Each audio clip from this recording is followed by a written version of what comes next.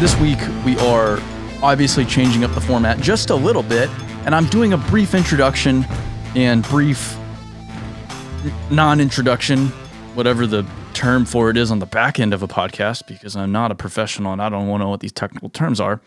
Introduction on today's episode. Really, really exciting. I'm talking to Mr. Bobby Frisch of Frisch & Sons, and these guys, if you haven't seen them, you really need to check them out. They're on Instagram at Frisch & Sons. That's Frisch and Sons, and on TikTok as well. They do primarily pool demolitions in Southern California, and they use these little baby skid steers and get into some wacky tight places because backyards in California are not very big. They build houses essentially on postage stamps. And it's amazing to see what they do with these little baby skid steers. They use, they're literally the smallest skid steer on the market. You could, I make a joke, you could almost put these things in your pocket. Like you could just carry it around with you, put it in your luggage, bring it on a plane. They're so cute and small, but it's amazing what they do. So that's that's this entire episode is me absolutely amazed by these guys and how they use skid steers. We get into all sorts of topics from why people remove pools to training the next generation to why they have an old machine that they flip people over in. Stay tuned to find out because I think it's very, very cool and actually pretty well thought out. But that's what we're talking about today. So without further ado, here's Mr. Bobby Frisch with Frisch & Sons. He's the owner of the business, second generation, took it over from his parents. Now he's running with it based out of Orange County.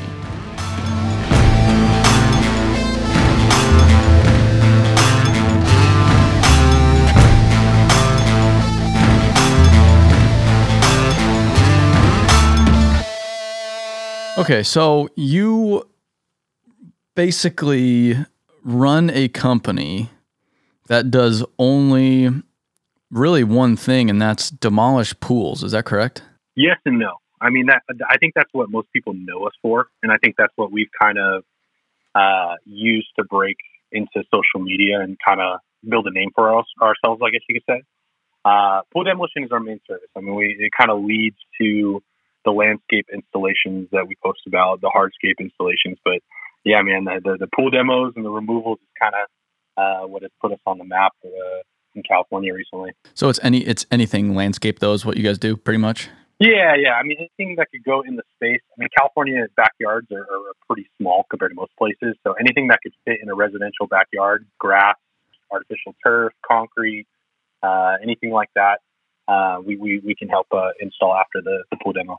Dude, saying California's backyards are smaller is an understatement. That was one of the first things I thought about was or saw in Southern California. They're building these house pads, and the house pads, they're like 5,000 square feet, the whole lot. And they put a house on there and a driveway and a yard, and 5,000 square feet is not that much space. It's not. They stack it on top of each other, and we always make the joke that neighbors really hate us just because they can see us from their bathroom window basically all day while we're working. Yeah. And it's just constant noise, man. It's horrendous at times. With the pool demos, I've always been one of the questions that's always come to my mind. I've always wanted to ask is why the hell do so many people get rid of their pools? Trust me, man. You're not the only one. We have probably hundreds of messages every week about that, and I think the biggest thing is that we've seen. Is a lot of the pools that were made between like the 60s and the 80s are starting to fall apart. A lot of older generational people are moving out of California. So a lot of people that are purchasing those older homes that had the pools put in then are looking to either remodel or to remove the swimming pools at their beginning at that property, I guess you can say. So once they figure out the remodel costs in California, they're a little shocked. So they start looking our direction. Probably about, I want to say 70% of our clients are people who have chosen not to remodel their pool and go the removal process. Anything else? You also see people who have rental properties. They don't want the liability or the tax or the liability aspect of it when they're renting it out. Some people's insurance won't renew with an empty swimming pool in their property. It's crazy reasons. We've heard every reason in the book up to this point. Yeah, and swimming pools are pretty expensive to maintain. They are, yeah. So I think we did the math once. It's probably not as soon anymore, just because it's been a couple of years. Things are a little bit more accessible now. But I think over like a 6 to 8 year span, I mean, you can save the amount in maintenance costs that it costs to remove a pool. I mean, just from the cleaning, the chemicals, and the constant maintenance of it, the water bill, whatever, electricity for the pump. Over like that time frame, you could actually save the money it would cost to remove it.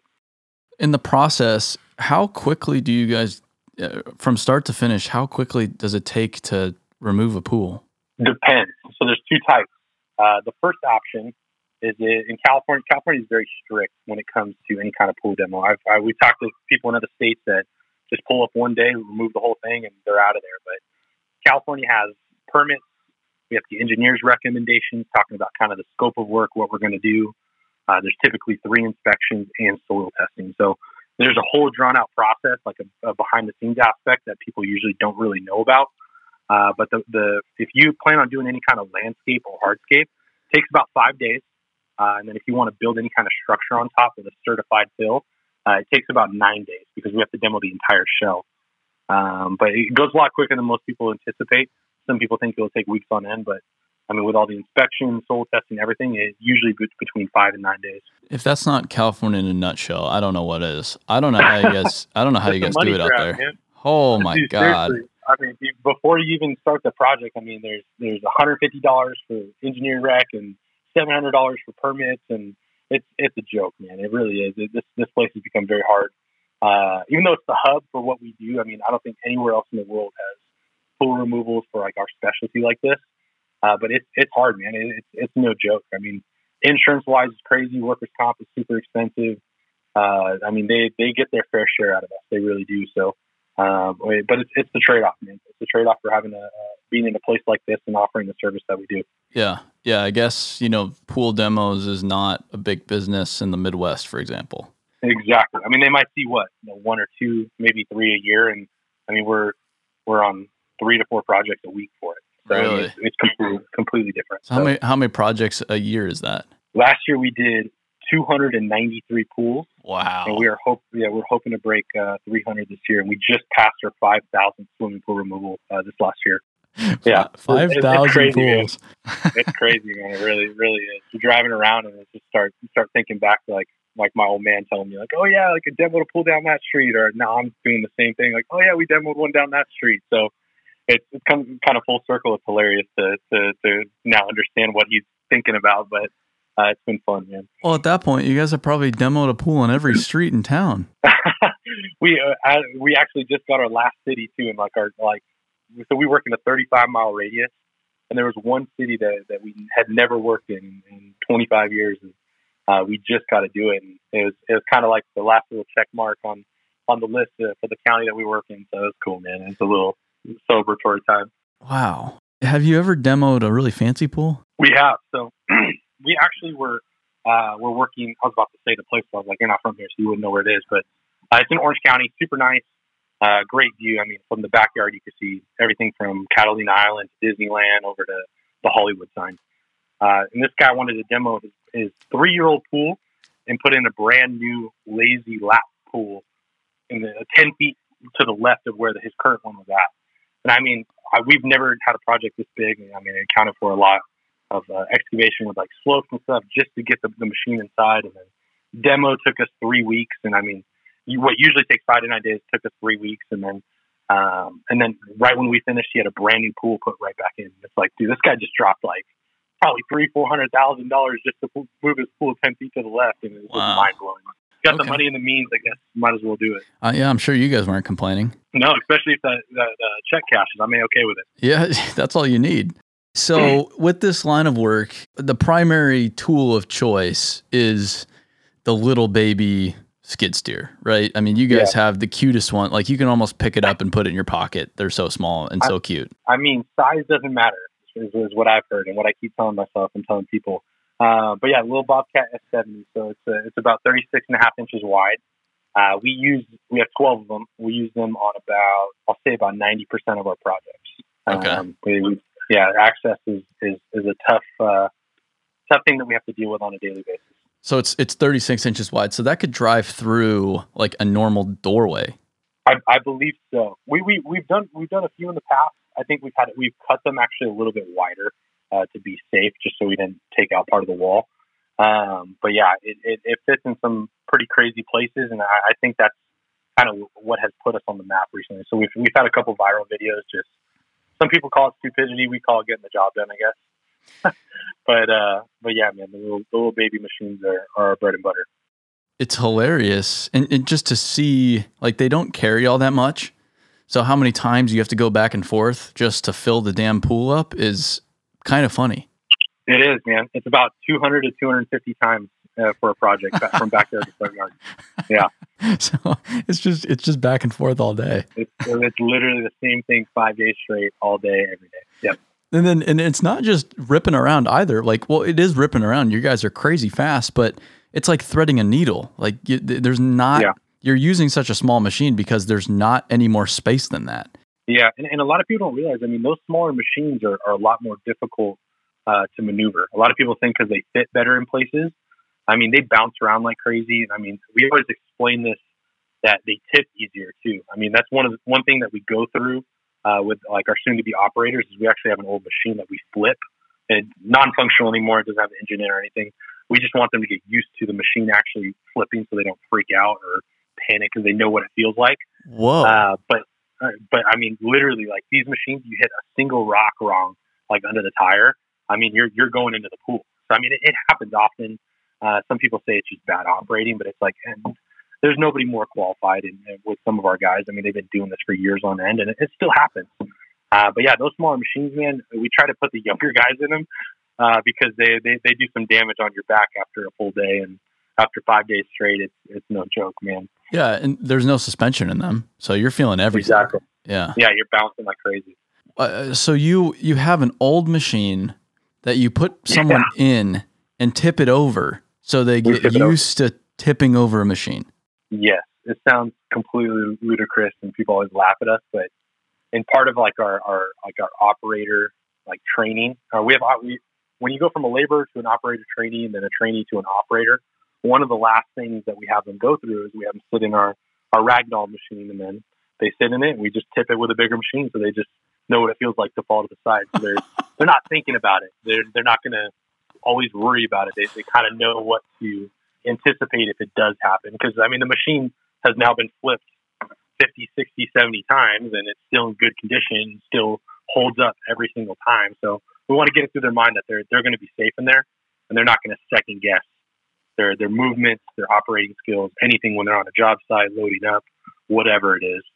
That's kind of genius. Like that, I've never heard of that before, but it makes perfect sense. I appreciate that because people laugh at us all the time for it, man.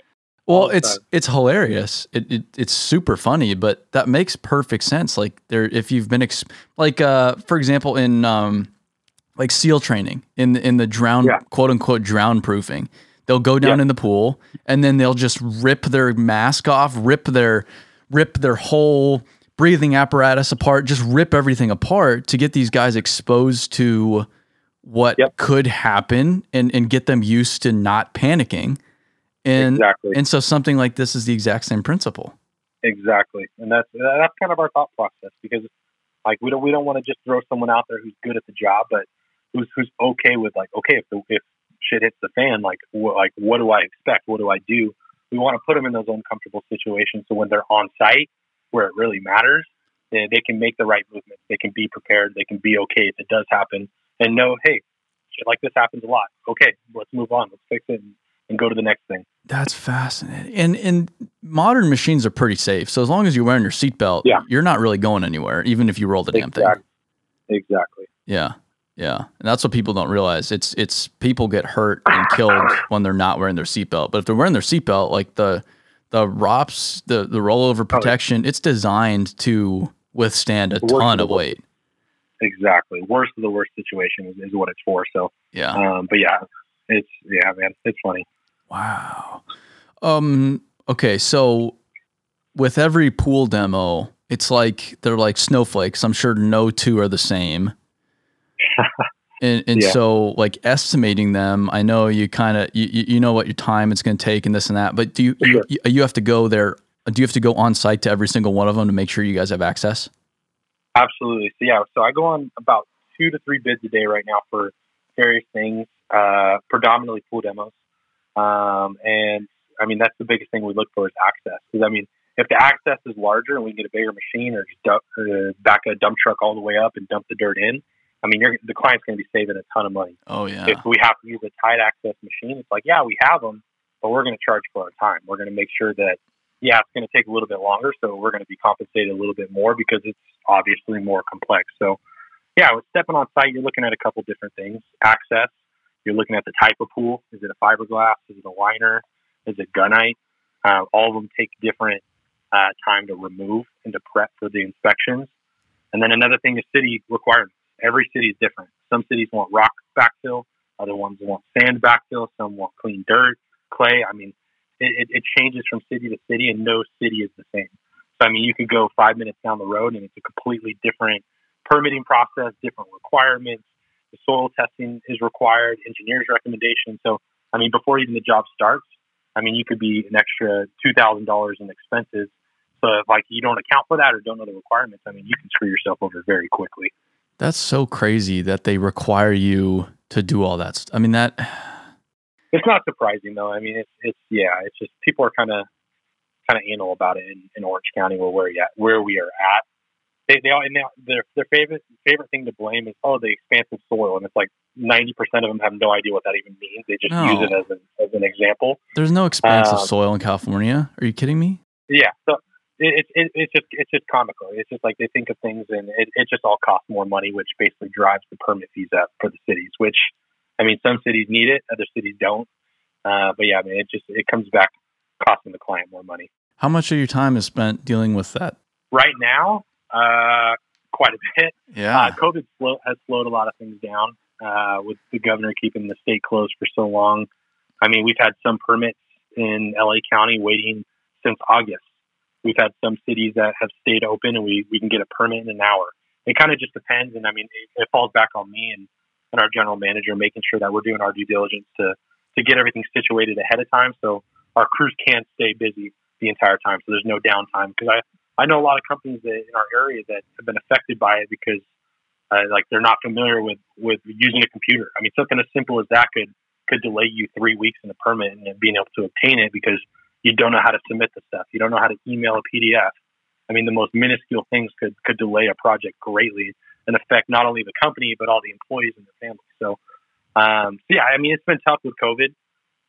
Thankfully, we're not in the same boat as like civil engineering plans where they have to go through an entire plan check. Ours is pretty simple. It's just making sure that it's one of two types of a pool demo. And then from there, it's just kind of getting the approval of the scope of work. And then we're pretty much ready to roll. So it's a nonstop balancing act between getting the work, bidding the work, getting the permits, keeping your guys busy, and moving them on to the next one. Because that is, exactly. I mean, 5 days, the duration is not very, so you need a lot of jobs to keep all your guys busy. Exactly. So from the time of estimate to the time of job, we have usually like prep work wise, not just waiting because like if the schedule's busy or not. It's usually about 3 weeks of prep work in terms of like paperwork, permitting, plan approval, and then like dig alert, and then actually scheduling the work.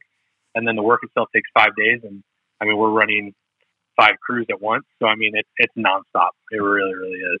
How many people on a crew? Like 2-3 people? 3 guys. Yeah, 3. Usually 3 guys. And you'll have like, 2 machines on a job and 1 laborer? If it's a pool demo, we usually have 1 in the pool and then 2 feeding dirt. So like it's like the 2 outside of the pool, one like on their way out of the backyard to the front yard, they'll take a bucket of debris, dump it in the truck, and then pick up a scoop of dirt from the driveway and haul it right back in. Yeah. And then there's 1 machine in the pool that's spreading everything out, compacting as we go, hit it with the whacker or the jumping jack, whatever you call it, from where you're from, and then just making sure it's ready for soils testing. So it's just an endless process. It's the same thing all the way from the bottom all the way to the top for 5 days straight. So do you, and so you don't always have to take out all the debris? You don't have to remove everything? Not always, no. So that's only required for a full removal. So if you plan on building over the area or putting a new pool or something, anything that requires like a certified fill from a soils engineer, the entire thing has to come out. Yeah. Some cities, I mean, you can bury a freaking car and they wouldn't care. I mean, they're not soil testing. They barely have a permit. It kind of depends on what they see as fit. But yeah, and then some instances, just put a couple holes at the bottom and demo the walls and then backfill with some dirt. Huh. You guys have, this is making me think of, you have posted some ridiculous photos of some really messed up pools in the past too. Yeah. I think you're probably referring to the ones that are like popping out of the ground. Yes. Yes. Yeah.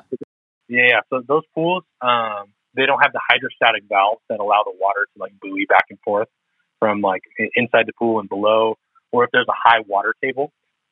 Granted, somebody else could probably speak way more about that specific high water table than I can. Somebody's probably going to call me on it because I said something incorrectly. But basically, if they don't have that valve within the pool and the pool is left empty, the water beneath the pool shell can actually pop it out of the ground. And we've seen it as high as 6-7 feet out of the ground, and it just becomes a nightmare to try and demo that thing. Wow. We gotta shift the pool back in place. We gotta pump the water out beneath. It's a nightmare, but it always makes for a good photo op. So yeah, it's crazy. I wish I could explain it better, but it looks like the pool has just been pushed out of the ground, like the whole damn shell has just been pushed. Yeah, and we're getting ready for a couple of them. Usually after any kind of big rainstorms is when we start seeing some. Even though the high water table is what causes predominantly most of them, we've seen some happen from like major cracking in concrete when enough water just gets underneath, and so we're expected to probably get a call or two here soon after the rain we just had. That is fascinating. So you guys do landscape too. What percentage of your business is the pool demo, and what percentage is just general landscape, driveways, that kind of stuff?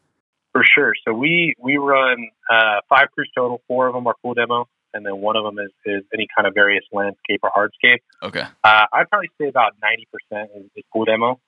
And then the other 10%, we don't market anything outside of pool demo online. Yeah. We get our installation jobs from doing a good job on the demo portion. And then we kind of show our previous work for installation and artificial turf, grass, drains, irrigation, whatever it is, to our clients at the time. And we're lucky enough to have that installation crew stay pretty busy as well. Are there other companies that just do this, or is it you're kind of just competing with Tom, Dick, and Harry, whatever you're at? Yeah, so there's actually one other company that does it. They do great work too. The owner of that company was going against my dad for a long time, and now we're kind of going against his daughter. And it's hilarious. They do great work, but they only do demo. So I think that's a big selling point for us. Even if we don't get the installation job, we do vocalize it on an estimate that we provide installation services and show past work. And a lot of people don't want to work with multiple companies. They just want to deal with one person, so they know if something goes wrong, they can go directly to them. And we don't subcontract anything. Outside of maybe some concrete finishers for like a really big job, but outside of that, it's all in house. Everything's done by our crews. So if something happens or they just want one contact, they have it with us, and it's a big selling point for people. Yeah. Well, and the competitor might do great work, but I don't even know your business that well, and I don't know their business, but I would hire you. I appreciate that. Just going to give you feel better about myself. Yes. Yeah. I would hire you. I guess you subcontract trucking too, I take it. So we actually have excavation companies who bring us dirt for the pools, and they actually pay us to dump the dirt because there's no open land. There's not a lot of open land in California. Yes. Where you can just dump. So they either can go pay $500 at a dump, or they can come pay us $100 to dump a full load, and we kind of knock 2 birds with one stone. And that is a California thing. And that is one of the craziest things about California is people pay to get rid of dirt, because everywhere else people pay to get dirt. It's insane, man. It really, really is. Yeah, we've had, thankfully, like some really good contacts over the years, and we have companies that we don't charge just because we've been working with them for 15 plus years. But the vast majority of the companies on this that we have on like our contact list, they're digging pools every single day, and they're trying to get rid of it. So it's crazy, man. Having it delivered to site, and it's exactly what we need, and we're getting paid for them to do all the work. Dude, California is just a wacky place. It is just wacky. It is, Yeah. It's something else. It really, really is. And so sometimes you don't have access. I've seen videos of you guys driving skid steers through houses, which I think is hilarious and just probably pisses a lot of people off. And It so does. So you guys pretty much have a mentality of you can do anything. Anything's possible, I take it. Yeah, I mean, we try to find a solution, and it's not just for the photo op or the video. I mean, it always makes for a good post, but I mean, we're saving the client a lot of money when we find a way to get a machine in. Because anytime it's done by hand, and a ton of people always comment this on social media when we post something. Oh, I just put 5 guys there with a wheelbarrow and get it done. It's like, okay, well, you're going to take twice as long, pay that much more labor, and I mean, they're not going to be on another job making money. So you're an idiot. Like, find a way to get the job done correctly with a machine as it should be. It's a lot safer, a lot quicker. Yeah, like there might be an expense for reframing a door or building a wall back that we had to remove, but it's going to save the client money at the end of the day. And that's the most important thing, because if you can keep them happy, I mean, you're going to get a referral, you're going to get the next part of the job, whatever it is. Yeah. Like recently, we're finishing up a landscape job on a pool demo that we finished, and we had to take the property line wall down and go onto the neighbor's property to be able to get to the backyard. We got the approval from not only the city, but the HOA and the neighbor to be able to do that.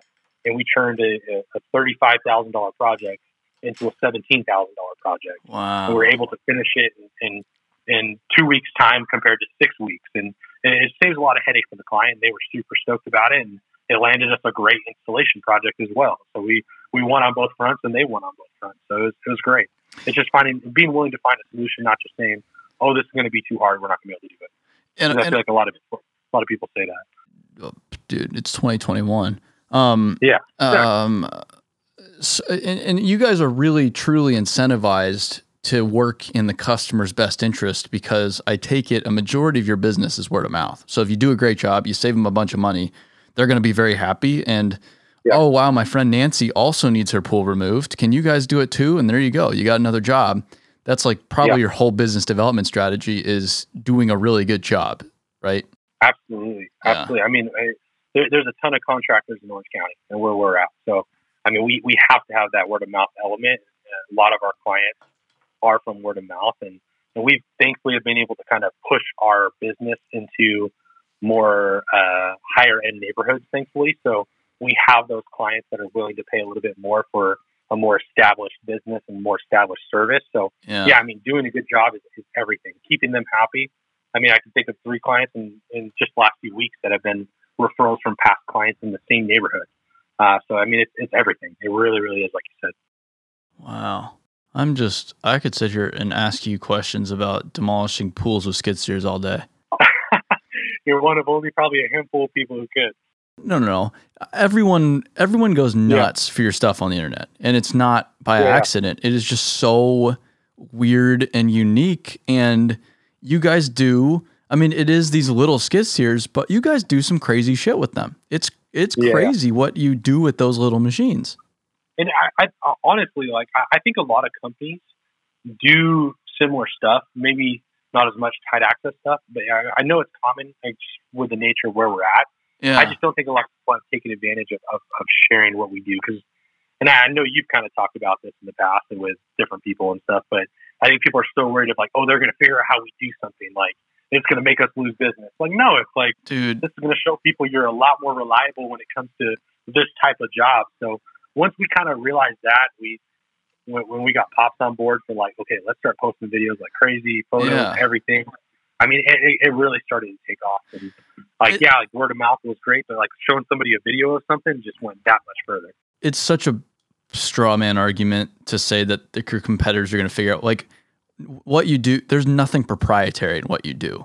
I mean, everyone does it probably the same way. Your advantage is the people that you have, which you're very vocal about too, training, hiring great people. That's where you make your money. You don't make your money in what machine you use, how you do it. Everyone does it probably pretty damn similar. Spoons and forks, man. All the machines are the same. It's the people who do it. So that's it. So social media, when did you start sharing stuff on there? Yeah, man. So I joined the family business in about, I think it was like 2015. Okay. And that's when we started really hitting it hard because we saw that nobody really knew what pool demolition was. I mean, there's a couple of people on YouTube that have some crazy videos with a ton of views and everything, but nobody really hit it on a daily basis because it wasn't really a known thing. So when we started in 2015, we started just posting before and after photos. And then when we initially posted the first video of a tight access machine, it blew up. We had I think it was like some page shared it, had like 900,000 views. We got a ton of followers overnight, and they're like, "Oh crap, this is actually like something. Like people actually like this." Yeah. And then just from there, we stopped showing our before and afters on an everyday basis, and we just started saying, "Let's show the process. Like let's show the people. Let's talk about the people who actually make it happen." And that's just where all hell broke loose on Instagram, on YouTube, on TikTok. Now, I mean, it's been almost comical, and people still laugh at us about it. But I mean, last year alone, we probably brought in $200,000 from Instagram leads alone, No just shit. from videos. No shit. Just from videos, man. Yeah. It's comical, and me and my dad always laugh about it because I mean, he's an East Coast born and raised contractor, no education. I mean, as hard as they come, and he thinks social media is going to be the death of everybody, and he's now a firm believer because he's seen kind of the how it spread its wings and got to where it's at because it's hilarious, man. It really is. I don't even know how to explain it. It's just every day I feel like we have another lead coming from some social media outlet, and it's been really cool to see. Really, really cool to see. Well, you're preaching to the choir here. I set you up for that because I knew that was the case. How long did it take to convince your old man that to share stuff on social media? About a year. Yeah. To really get his buy-in.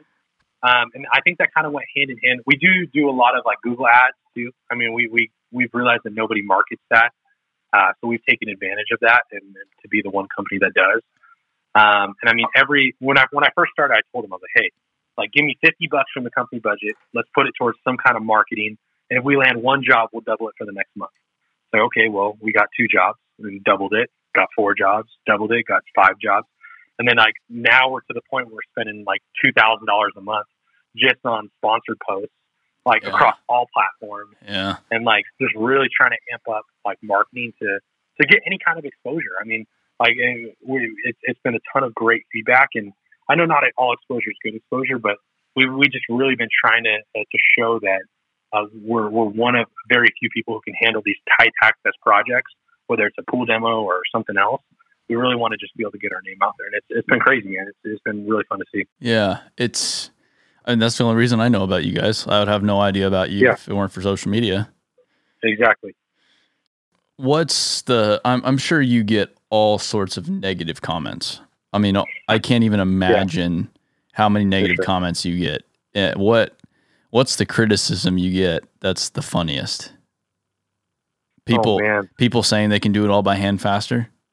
Yeah, I think the wheelbarrow comment. I think that's the first thing that comes to mind. Just because anytime we post a video where I think I'm like, okay, this is a good one. I mean, this is tight. Like it looks good. I mean, someone's like, oh, I'll go get 5 guys from Home Depot and do it in 2 hours. Like I'll put my money where my mouth is any day of the week for something like that. So yeah, I mean, it's that, and then I'm trying to think what else. People bag on us a lot about the small machines, but I just don't think I think they're from out of state and they don't realize like what we have to deal with access restrictions. Yeah. If they saw what we were working with day in and day out, I think they would have a better understanding. But yeah, the wheelbarrow I think takes the lead on that one. If you haven't seen work in California, you just don't get it. And then you see work out there, and you start to put 2 and 2 together. Like, okay, I see why these guys do it this way, because this is insane. And you have both sides of the spectrum. You have these ridiculous size housing developments with the biggest scraper spreads in the United States, putting in 20,000 lots.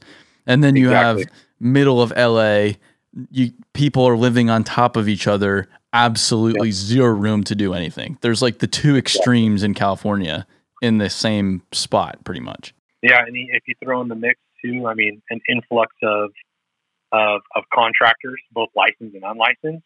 I mean, that's a big reason why we run machines, because we can finish the job quicker, because we have to. If we're sitting here with a wheelbarrow for 3 weeks trying to get the job done, I mean, we're going to lose a lot of money, and we're going to lose clients who are pissed off. I mean, like, literally time is money here. You have to always keep moving, because you'll fall behind quickly. Well, finishing quick's a win-win. You knock the job out faster so you can go to the next one, and then your customer wins because they probably don't want a little skid. I mean, I would love you guys being in my backyard, but I can imagine that they don't love you guys being there. Yeah.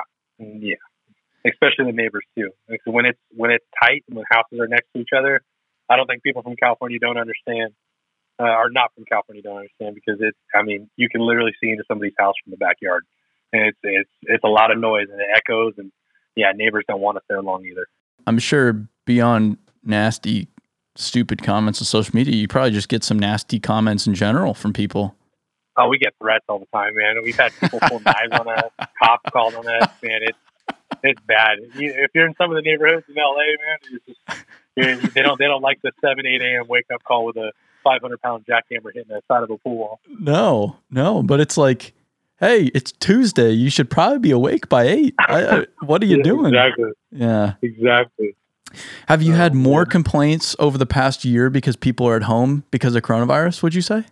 Or is it the same? I don't think so. I think people here are kind of used to it, to be honest, because we've seen a lot of people I think they're at home and they're thinking about the projects they want to get done. So there's a lot of stuff happening. So I think they're becoming accustomed to the noise. One, because they're either doing projects themselves or their neighbors are, and it's happening on a consistent basis. But yeah, we still get the normal complaints. I mean, if we're trying to pour concrete at 7 a.m., we're there at 5:30, and people don't like that. So I mean, it's stupid crap like that. It's nothing really in terms of like the day-to-day, like midday noise. It's usually the early mornings is what people get pissed at us about. It's so funny how finicky people are when you ruin their routine. Like, you throw one wrench in the plan. Yeah. They get so upset and so irrational over stuff that's so small. Especially if it's not their concrete patio or their pool being done. If it's somebody else, oh, Lord help them. But yeah, if it's their own project, it's all okay. Exactly. Yeah, definitely a little bit of a double standard there. Oh, where do we go from here? I just have so much on my mind. Training. Yeah. We touched on it a little bit. So you said you guys actually have because a company like yours, you guys are small. You know what? Yeah. If it's 5 crews, 3 guys, so you're roughly 15 people? 15 guys. 15 guys. So a company that size is not even going to think twice about training. In just speaking generally, painting with a broad brush. Absolutely. You guys, you said you have even, levels within your business and in training and everything well thought out.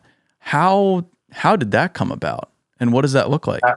So a big influence to where we got to where we are now is back in probably about 2014, 2015. We had a turnover of about every 4 weeks for an operator. Wow. And the reason for that, we were looking for the most experienced, most proficient operator that we could find, regardless of age, preferably older at the time, to come in and demo a pool the way we want him to demo it without ever explaining to him how we want him to demo it. And that's setting him up to fail. 4 weeks later, we had him out the door looking for the next guy, and we lost productivity, lost money, lost time, all the above. It got to a point where our now general manager was somebody who we came across who was a little bit younger at the time. And he was just somebody who was willing to ask questions, willing to learn, and willing to do what we wanted to do to demo a pool the way we saw fit. And once we realized that, it kind of changed our perspective that for so long we were looking for this older, more experienced person, when in all reality, we knew how to demo the pool the right way. We just needed to teach somebody how to do it the way and to the standard that we wanted it. And once we realized that there were people willing to be able to do that, if we invested in them, the opportunity to challenge them, gave them the responsibility that they were kind of longing for, in a sense, I guess you could say. Dude, it took off from that point. Once we hired him, we found our next guy. We looked for a younger guy as well. Same thing. From a painting company, no machine experience, has never done like construction or demolition or landscape. And we taught him every single thing you can know, from how to maintain a machine, how to grease it up, how to load and unload, how to fix the irrigation line, how to disconnect the electrical before demoing a pool, all the way to operating the machine itself. And it kind of just became the snowball effect that it became routine for us to not look for this external replacement for whatever we need, but okay, let's find out what we're not good at and let's hire somebody and train them to fill that role. And once we switched that mindset, we're like, oh crap, this is working. And we found ourselves like 3 years later, we tripled in size. We were at 9 guys at the time. And that was like 2-3 years ago. And then now to this day at 15, and we've kind of built this system of, we have our general manager, and then we have our managers who are also our on-site operators. Underneath them, we have the operator training, our truck drivers, whether it's a Class A truck or a flatbed utility truck with all the tools. And then under them are our newest guys, who are our laborers. So when we first hire somebody, they go into this laborer position for 6 months. They're not only there just with a shovel and a broom and hosing down the site for dust control. No, they're learning how to work around the machine, how to spot irrigation or utility lines, how to grease the machine, how to fill up or change a tire on a machine because they pop often. And then from there, once they kind of fulfill all the roles that we've asked them, they step into that trainee mode. And then from there, they learn how to run the machine itself. They're kind of evaluated by an actual operator on how to facilitate the job, what to look for, how to backfill a pool. I mean, we literally put them through, they have to load and unload every single one of our machines forward and backwards. Yes, even sometimes with the engine facing down to be able to put a little bit of a tip to it. So they learn how to adjust to these scenarios if this happens. And then once they pass that final test, okay, they're ready. They sit to that operator manager role. And then from there, I mean, they've done every single thing up to that point on how to run a job. They're beyond proficient. We don't need to micromanage them, which means I get to focus on estimates, client management. I don't have to be on site and be an owner operator, which in all reality for a company of our smaller growing size, it doesn't work anymore. I have to be a facilitator. I can't be an owner operator. I can't be on every job and every machine. So we need to fill the roles for what we need. And we've become very self-aware of what we need as time goes on. And it's been a snowball effect. It's been incredible to see the growth, and just even in these last 4 to 5 years, but also for our employees too. I mean, these guys who were never given a shot on another company to even touch a machine, I mean, within a year, they're the ones facilitating the job and running the entire job by themselves with 2 employees. Pretty ingenious. I'm surprised it took us so long to realize that something like this can happen. And it's funny because all of our guys are millennials too. Well, not all of them, but predominantly most of them. And it kind of catches a lot of people off guard that they're so young, but they're great, man. It's fantastic. I think just giving them the to prove like the stereotypes wrong that are about millennials, and they've beyond exceeded our expectations, our client expectations, and a lot of naysayers to how we were doing it. Wow. So you really only have one entry-level position into the business, and that's it. Regardless of experience, even if I'm an operator, I just join on and I'm a laborer now? Yeah, every single employee started as a laborer. Wow. So we don't hire any external replacement, so there's nobody stepping in as an operator, as a manager. Everybody starts as a laborer if you want to join our company, regardless of experience, and then they go through our process. And if it's something they enjoy and they like and they want to stick around, I mean, they'll progress in it's approximately 6-month period, and it's just been working for us. It's been working for the last 5 years. Every year we've been added another team. That's really, I mean, that's what the industry needs to do. But all these companies, they try to find these experienced people, and they don't work. And I've found that within my own business. Like we're up to 25 people now. I'm much less enthused with people that are experienced than with young people that are just ready to get after it. Frankly, it's absolutely experience. The experience there is a place and time for it, but it's so much work to unwind someone and to teach them your way of doing things. Because experience is the enemy at that point, and they just keep referencing, well, this is how I used to do it. It's like, I don't care how you used to do it. That's not how we do it. So either get it out of your head or this isn't going to work. Absolutely. I couldn't agree more. And I even tell people we've saved tens of thousands of dollars doing it this way too. And people always ask how. Well, I mean, just on general terms, I won't go specifically into it, but like we used to hire operators for our smaller scale at $25 an hour. They'd be gone in 4 weeks, and we'd waste all that money and time trying to hope that they would demo a pool. Mm-hmm. Now they start at, we'll say, $17 an hour as a laborer. 6 months, they get a promotion for $1. And then 6 months after that, they become an operator. So in a year's time, they're not only running a machine and know how to do the job proficiently, but they're making about $20 an hour, these 18 to 23-year-olds. And then they have uncapped hours, uncapped OT, and we're paying $5 less per hour. And then we're giving opportunities to younger guys who have never been given a shot elsewhere, making hell of a lot more money than anybody else their age. And they have 10, 20 years left ahead of them with a job that they're already proficient in a year because we took the time to slow down and teach them how to do it the right way. Now, if they want to go on and do something else, by all means, I mean, they're going to have the understanding of a construction or demolition or landscape site to go to a bigger company or to start their own company. And we've had that happen as well. But it's just, we've saved a ton of money as a company standpoint, and we've been able to reinvest that into them for bonuses, for new equipment, new trucks, new everything, just to be able to put our company and the guys in a better position. It's so fantastic. What does, as someone, how do you navigate someone that has experience and maybe has been operating for a while or has operated a little bit in the past? How do they take, well, now you're a laborer. Yeah. How do you navigate that? Or are you just super upfront with people from the beginning so you don't have to deal with it? Super upfront. Yeah. Super upfront. We've actually hadn't had that issue because most people who reach out to us on Instagram or email or something, I lay it out. I tell them exactly what they're paid, or what it would be paid, and what the responsibilities are, and what to expect in 6 months, in a year. I mean, and I tell them, I was like, we don't start anybody as a Class A driver. We don't start anybody as an operator or a manager. Everybody starts at the bottom, and then there's an opportunity for everybody to grow. Yeah. And it churns away 90% of people. But at the end of the day, I want the 10% that are going to be say, hey, I'm okay with that. I want to learn. And that's how we found the people that were right for our culture. Wow. That's pretty slick. That's how we hire. We're super frank. I try to, like, my role is trying to scare people away. Because if I can scare them away before they even come into the company, then they should not be here. Like, there's just absolutely. Yeah. and so many employers, they're so scared to do that because they're so desperate for people and they just want to be a place for everybody. It's like, no. We're not a place for everybody. And if you tell people that, they appreciate it up front. Absolutely. You want the people that are wanting to be there, and they're okay with that.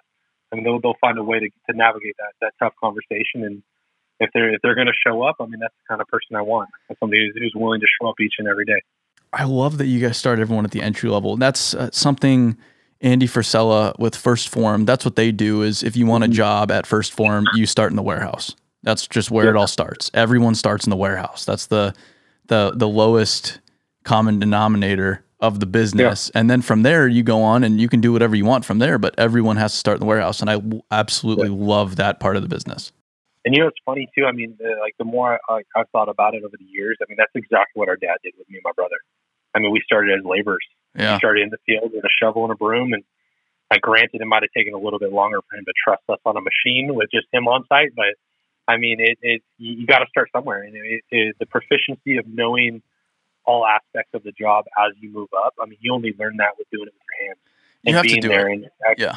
Exactly. Yeah. Exactly. And if you didn't have that experience, you'd be a shit manager right now. Like, how would you effectively manage people that do that every day if you'd never actually done it for yourself? It's not respect, man. Yeah. And that's the big thing is it's not even the knowledge. It's just the respect for these people and the understanding and the humility that goes so far. And that's what I learned being a laborer was the respect, the humility, the just keeping your mouth shut. And that's what I learned. I didn't really get, like, the knowledge wasn't the big benefit of being a laborer for me. Absolutely. Yeah. Absolutely. Yeah. Couldn't agree more with that. Wow. Lots to think about here. Lots to think about. Cause I'm trying to think through my training within my business and it's a tough nut to crack. It's not super similar, but the principles are all the same, whether you're demoing pools, grading subdivisions, packing boxes. It's all the exact same principles. Yeah. Have you guys structured something like that? I'm sure you have within your own company, but I don't know. It's just I've seen a lot of bigger companies. I mean, one that off the top of my head is I feel like Turner Mining Group does a great job with it, and that's kind of where we've seen a lot of, from a bigger standpoint or a bigger company do it. Is, I mean, they want somebody who's going to show up every single day and work their tail off and prove that they're worthy. And I mean, that's a big thing that millennials do. They want to show that they're worthy of being there. And I mean, I guess you could say we kind of mimic something from them, like years past, and just seeing how they've gone successful with it. But I mean, I think each company kind of has around something similar to that idea. And to clarify, you're non-union. Non-union. Yeah. Which is an important clarification in Southern California. Yep. Absolutely. Yeah. It gives you a lot more flexibility there as far as training is concerned. It does. It really, really does. Huh. Well, we're going to have to replay that whole little segment 100 times over so people get it in their damn heads, because, man, these construction companies don't get that, man. It's so simple, yet no one's doing it. It's crazy. Well, it's scary. I mean, it really is. I mean, to make it's a culture shift. It really is. It's not just procedure for hiring. I mean, you have to get buy-in from people. And if you have this massive company or even a mid-sized company of a lot of people, it's very hard to make a switch to something like that. I mean, we were in a very unique spot when we made that change. We had one employee at the time, and it was my dad, my brother, myself, and my mom. I mean, it wasn't that hard to make that change. But I mean, if you have hundreds of employees, I mean, you have to have a lot of buy-in. You have to have a lot of people willing to sacrifice what's been in existence for the culture and really change to adapt to this long-term vision. So I think a lot of companies are probably at a losing advantage when it comes to something like that thought process. You have to really be relatively new or relatively smaller and looking to grow, because I don't think it's for everybody, to be honest. And I'm not just we're doing it. It's just, I don't think the switch is capable for some companies to be able to kind of flip that switch and do it. It's a lot of people just are unwilling to take a step back to go two steps forward. And it's so sad to see people live their whole lives just grasping to where they've gotten to, because they're, even though it's not in their best interest anymore, it doesn't serve them anymore, they could be so much further, but they just don't want to take that step back, and they let it get in their way their whole life. And then they end up in a bad spot as a result. It's just a bummer to see. Absolutely. It's tough. I mean, a company standpoint, I mean, it's going to cost you money to go a little bit slower and step back like that. And it's stressful. I mean, you're not going to get stuff done. I mean, so it's tough. It really, really is. But there has to be a long-term goal to it, a long-term vision, and like kind of striving for that why, I guess you can say. Like, why are we doing this in the first place? Because if you're just doing it just to do it, I mean, it's going to be hard to be successful through it, because it's draining. It's tough. There's a lot of weeks we lost money because we took the extra time to train somebody on a machine, or paid 8 hours overtime throughout a week just to teach them how to load and unload, or flip them in the machine multiple times because they weren't comfortable with it, whatever it was.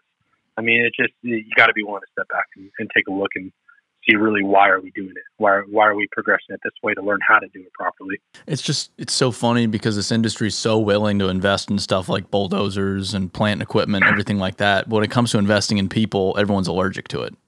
Exactly.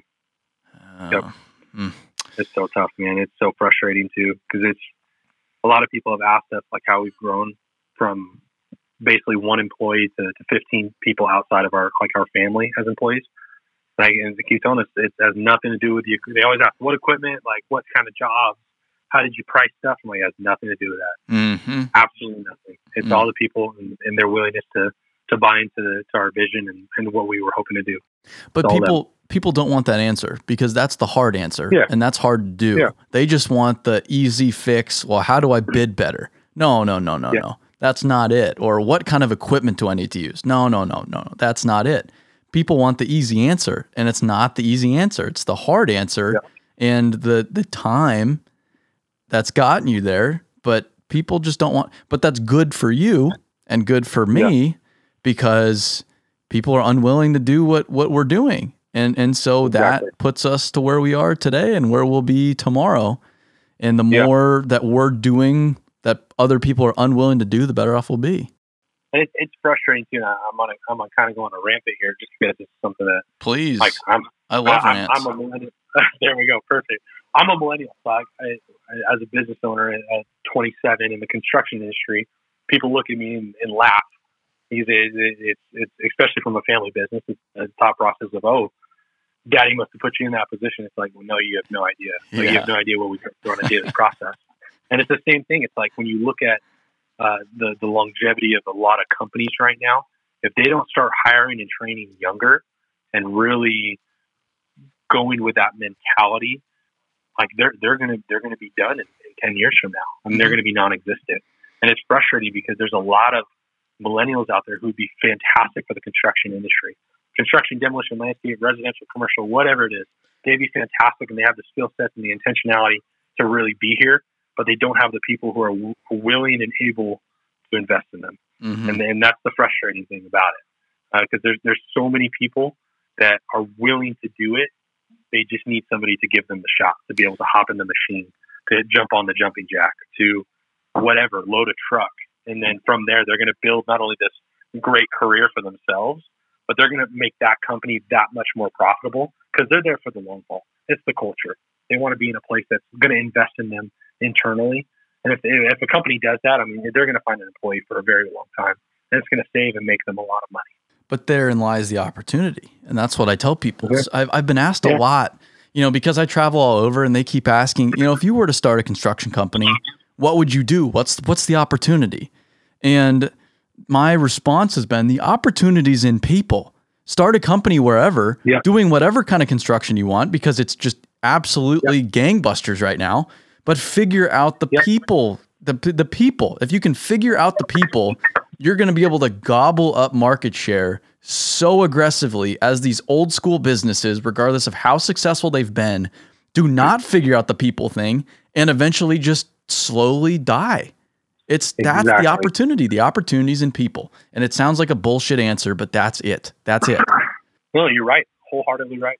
I couldn't agree more. And we've really nosedived all our eggs in that basket because we're firm believers in it. And a lot of companies before us have done stuff like that on a much greater scale.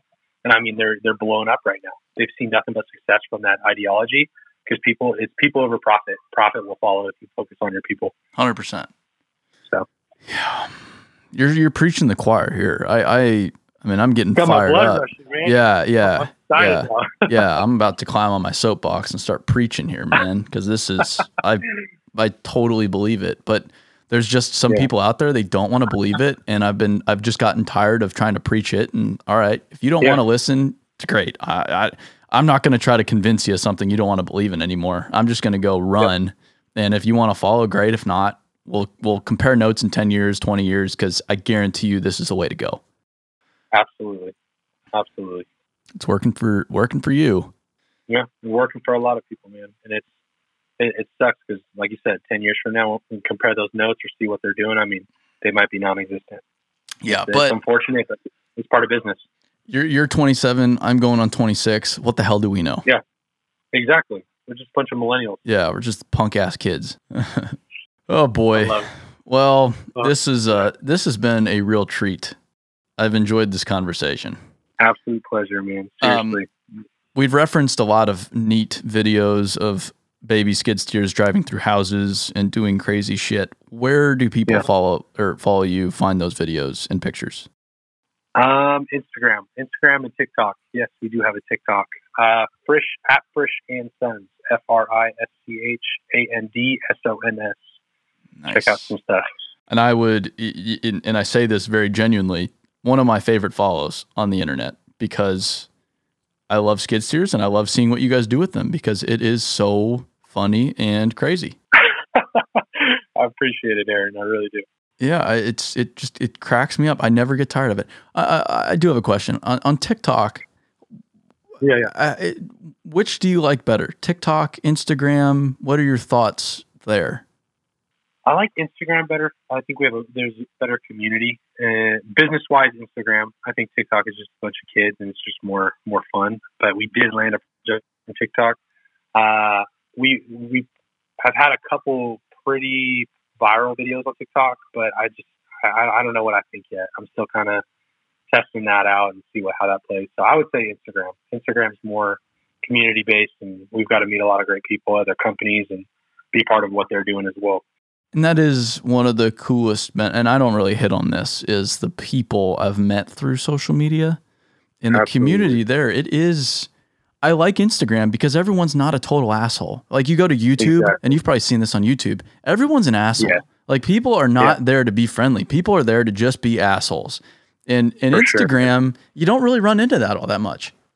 No, not at all. And I mean, some of our closest, like I call them company friends. I don't know what it's called. I've never met these people, but they're in our region, and I've met them through just videos and photos and commenting on each other's stuff. And it's been rad, man. It's super cool to see other people's work, and we've learned a ton of stuff about pools that we didn't even know just from experience of other people. So it's a rad community. It really, really is. Yeah. Well, next time I'm in Southern California, which hopefully is not anytime soon. It was actually, I don't blame you. I was supposed to go last week, but I didn't end up going. Next time I'm there, I will give you a shout because I would love to see what you guys do in person. And we'll get you on one of those machines too. Yeah. I'd happily, but not near someone's house. We'll get you in a nice open field. The one of a few in California. I bought, and I've talked about this, but I bought myself a little cat that'll be here in May. So I'm excited to get my hands on that and start brushing up on my skid steer skills. That's awesome, man. Well, anytime you're welcome, man. We'd love to host. I appreciate it. Well, thanks for so much for your time today. Absolutely. I appreciate it, Aaron. Seriously, man. It's been an absolute pleasure. Cool. And that was Mr. Bobby Frisch with Frisch & Sons in LA area. Is it LA area? Like where are you guys at? Orange County. Orange County. I mean, Orange County. Same thing. It's close enough. So if you need hardscape pool removal, give Frisch & Sons a call. And should they just, I mean, on social media, they can probably just DM you, hey, I need my pool removed. But do you guys have like a formal, can they Google you? Yeah, they can Google us. They'll find us. Just FrischandSons.com or just put in pool demolition Orange County. They're usually the first ones to pop up. And no one listens to this, but if you do, in theory, get a pool demo from this, I will expect a beer in return. That's my commission. I'll send you more than that. I'll send you a nice little bottle of whiskey or something like that. I would not be opposed. Yeah. All right, Bobby. Well, I appreciate it. Thanks so much. Nah, absolutely, man. Anytime. Okay, everybody. And with that, that's another episode of Dirt Talk.